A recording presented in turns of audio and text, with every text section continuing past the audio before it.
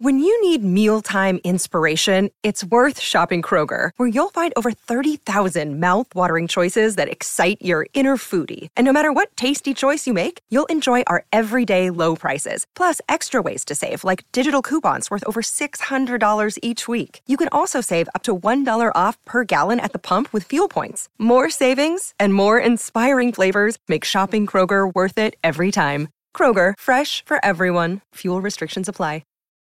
Welcome back. BetQL Daily right here on the BetQL Network. Joe G, J-Rod with you on today.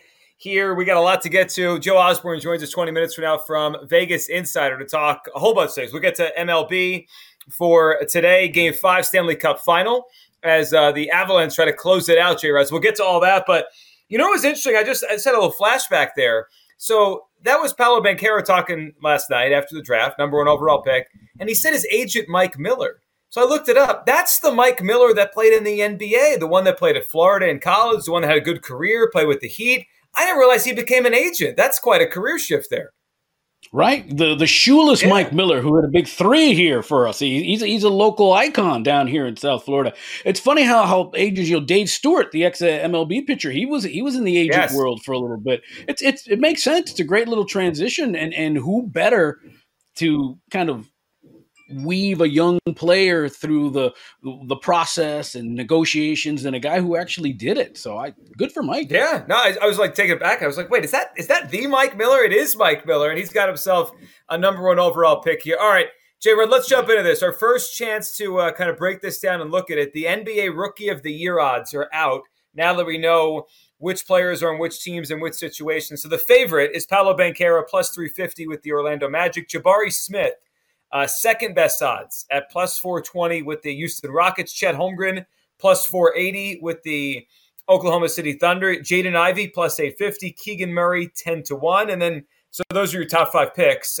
They're the top 5, different order, but they're the top 5 in the odds right now to be rookie either. And then there's some shots down the board a little bit we can get to.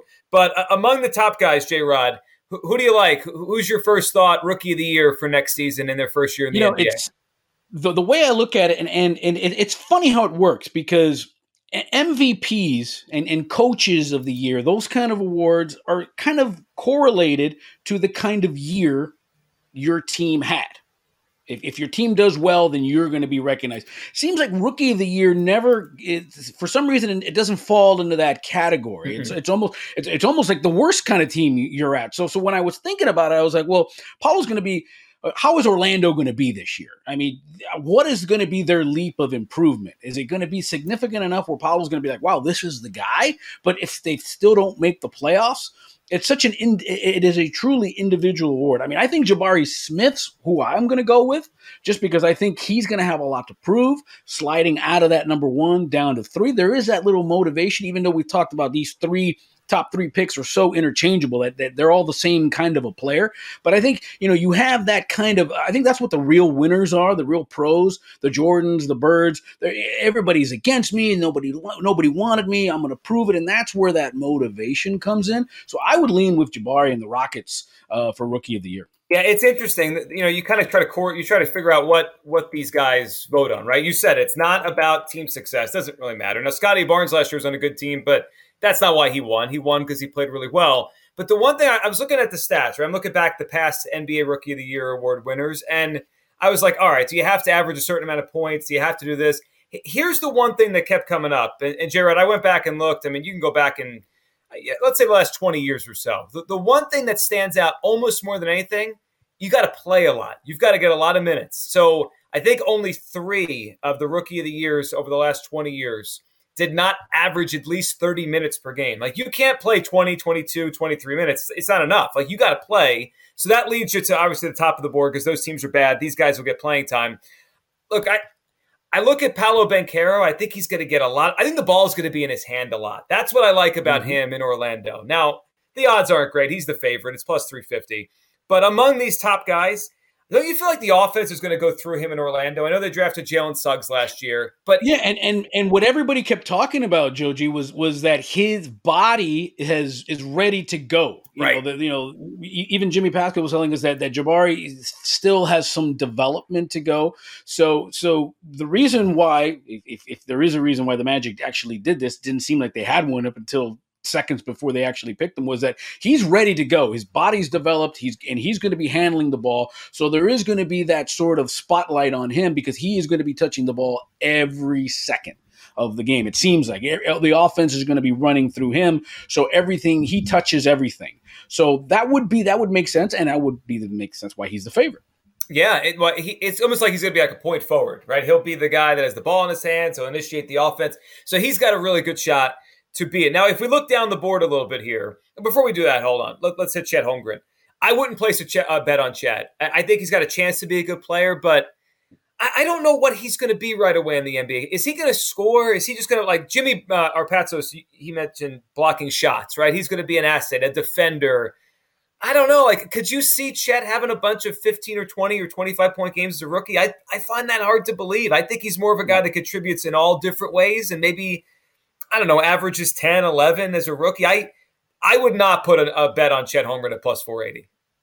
No, I wouldn't. I think it's also the system. Where do they need him right away to sort of contribute? Again, going back to Banchero, maybe even a Johnny Davis could sneak in there and have that same kind of an impact with the Wizards, because the Wizards are sort of in transition. They need somebody to sort of run their offense. Johnny Davis might be sort of a dark horse, kind of somebody to look at if you're trying to get some value, and we're always looking for value. So that's an interesting one. Johnny Davis at 30-1. I'm glad you brought that up, because there's another element to this. If Bradley Beal exits Washington, and who knows, right? There's always been rumors about and all the stars are aligning that he's going to come here to Miami. Okay, so let's say Beal leaves.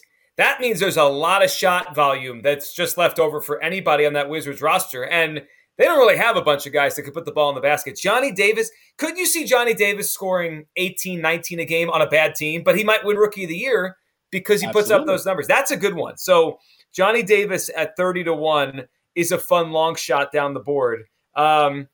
Anything else stand out to you? Shaedon Sharpe's an interesting player to me, the kid that didn't play at Kentucky, but then finds his way to the top 10. The only thing I wonder is, he's got Dame Lillard there with him, right? Is there a path in Portland to getting a lot of points early? I think he's going to have to kind of work his way into that. Anyone else stand out to you, J-Rod, on the board? That's interesting. Just to be contrarian, what about Keegan Murray? And is he going to break the Sacramento curse? but Keegan Murray is like a tree in the forest. If he scores 27 points in Sacramento, does anybody know what happened?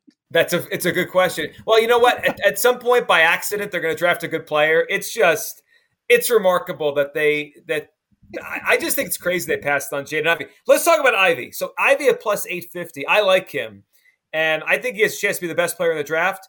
Now, the question is him and Cade Cunningham, right? Cunningham, the rookie from last year, now Jaden Ivey. How do they play off each other? I think Cunningham is a willing passer. I think he could make Ivey better. I wouldn't be surprised if Ivey has a lot of points as a rookie. Yeah, and that's another thing. I think part of it is also the system. Like, are they going to be able to shine? Are they going to be able to play? To your point, are they going to be able to get those minutes? Because again, if you're going to be on the bench and you're going to be getting 10 minutes a game, you're never going to win the Rookie of the Year. So that's another aspect to it. I think in Detroit, he's going to play. He's going to play right away. I kind of see it as a 3-4-person race. Even though Jabari Smith, I think he will develop faster, and I think he will get more time in Houston this year. But in Detroit with Ivey, there is so much of a story with him. There's so much of a marketing aspect to it. And I know coaches hate that because we're trying to win games. We're not trying to, but you're also trying to sell tickets. And I think he's a hometown guy. He's got those hometown connections. And I think he's the perfect storm of being able to play right away. People will recognize him. It's a good story, so it'll be a national story because of his mom, who played in the city, who's a head coach at Notre Dame. His grandfather played in the NFL. So that's part of it too, the marketing, sort of the machine that puts you out there. So that's another aspect of it, and that's where Ivey could really make some hay for people. What do you think about Benedict Mathurin? I think he's an interesting player out of Arizona. So he goes. I love the name. Oh, He has a name you could hear on highlights, right? Mathurin Right. for 3. Like he does have a good basketball name. 15-1 to the Pacers. He's kind of got an all-around game. I don't think he's that dissimilar to Scotty Barnes. I don't know if he's going to be quite as good as Scotty Barnes, but he kind of, maybe he'll score 14, rebound 6 or 7. Like he's How got much an do you all-around think he'll game. play in Indiana? Do you think he'll get a lot of those minutes to be able to be a difference maker? Yeah, like that? it's a great question. I mean, I never know what the Pacers are doing. Are the Pacers trying to win? Are they trying to compete? Are they kind of in that rebuild stage still? I don't know. I mean, Halliburton is with him there, and I think that could be a good combination. They still have Malcolm Brogdon, but there's rumors maybe he's out. The Miles Turner rumors that could be a trade. I never know if the Pacers are in. Are they out? Are they going to try to be good? I don't know. Would be a good kind of a long shot for me also is Dyson Daniels with the Pelicans. We talked about how the Pelicans are going to be an impact in that conference. We've even maybe that they've got enough to get to the Western Conference Finals. So him running a point, running an offense, being a facilitator for these kind of superstars that they've got potentially in New Orleans, that could put him on the Rookie of the Year because they're going to be winning. Even though it's maybe a little contrarian to we talked about, at the end of the day, they're going to be on TV a lot more if Zion comes back and all of a sudden this rookie Dyson Daniels dishing, facilitating, that might be another option as well. It is. It's a good point. So I'm looking now. The other thing that's interesting when we try to pick out our Rookies of the Year. So I'm looking down the list here, J-Rod, and it feels like it's been a long time. Other than Malcolm Brogdon. Brogdon won it in 16-17 with the Bucks.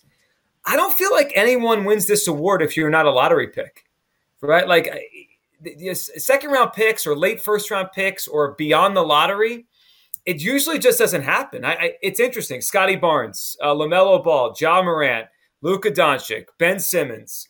Brogdon obviously was a second-round pick, but then Karl Anthony Towns, Andrew Wiggins, Michael Carter-Williams, who's a late lottery pick, Dame Lillard, Kyrie Irving, Blake Griffin, Tyreek Evans, D. Rose, Kevin Durant, Brandon Roy, Chris Paul, Emeka Okafor, LeBron, Amari. I mean, we go back 20 years. There's only one guy that was drafted outside the lottery. That's interesting because there'll be lists out there when the season starts like this guy was drafted 25. He's a long shot. Doesn't really happen for those guys.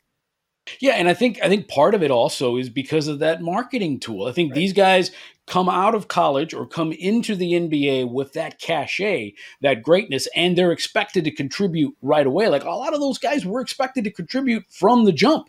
And I think if you're not in the lottery as the pick, you're probably going to wait a year, 2 years. They're still trying to figure out what they're going to do with you. So you're not going to get those significant minutes. I think I'd be interested to see what these non-lottery picks have done in year 2, year 3, and how they've developed into that system. Right.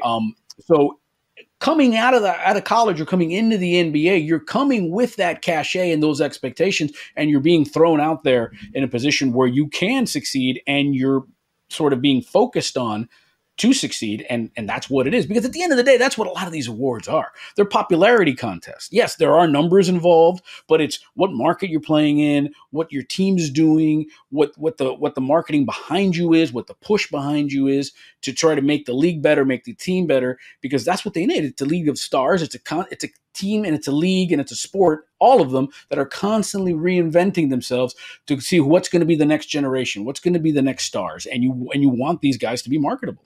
Yeah, and the other thing I think when it comes to why the guys drafted outside the lottery don't win it is they go to better teams. There's less minutes. There's less opportunity. If you're going to the Sixers or the Celtics, like you're not going to get on the court as a rookie. You're not going to play that much. No way. So it's opportunity. It's the opposite in the NFL. Like when we talk about NFL Rookie of the Year, give me a wide receiver that gets to Patrick Mahomes. I don't care if he was drafted in the second round or the third round because he'll get on the field. And Mahomes will make a better. It doesn't work like that in basketball. Give me the guys that are on the bad teams in basketball, and they'll put up points and they'll get minutes. So Banchero, Jabari, Holmgren, Ivy, Keegan Murray are your top guys there. Mathurin 15-1, Shaedon Sharpe. I like that Dyson Daniels play you threw out 20-1. Him and Johnny Davis 20-1, 30-1. Those feel like our best long shots we came up with here. Yeah, I like those a lot because I think even though they're in entirely different situations, I think they're going to be touching the ball. It's sort of it's the Banchero way of thinking about it. They're going to be facilitating. They're going to be running the offense, so they're constantly going to be involved in every play. They're not going to be disappearing where you're not going to see them on the court or you're not going to hear from them on the court. They're going to be dishing it off, and I really like Daniels in New Orleans because of all the superstars around him. So his assist totals are going to be through the roof. So as we get into the season, any sort of props for Daniels in total number of assists, I think we can make a killing with those because he's going to be given up to a lot of guys that are going to score a lot of points. Yeah, there's no question. I think about Johnny Davis is going to have to do it on his own.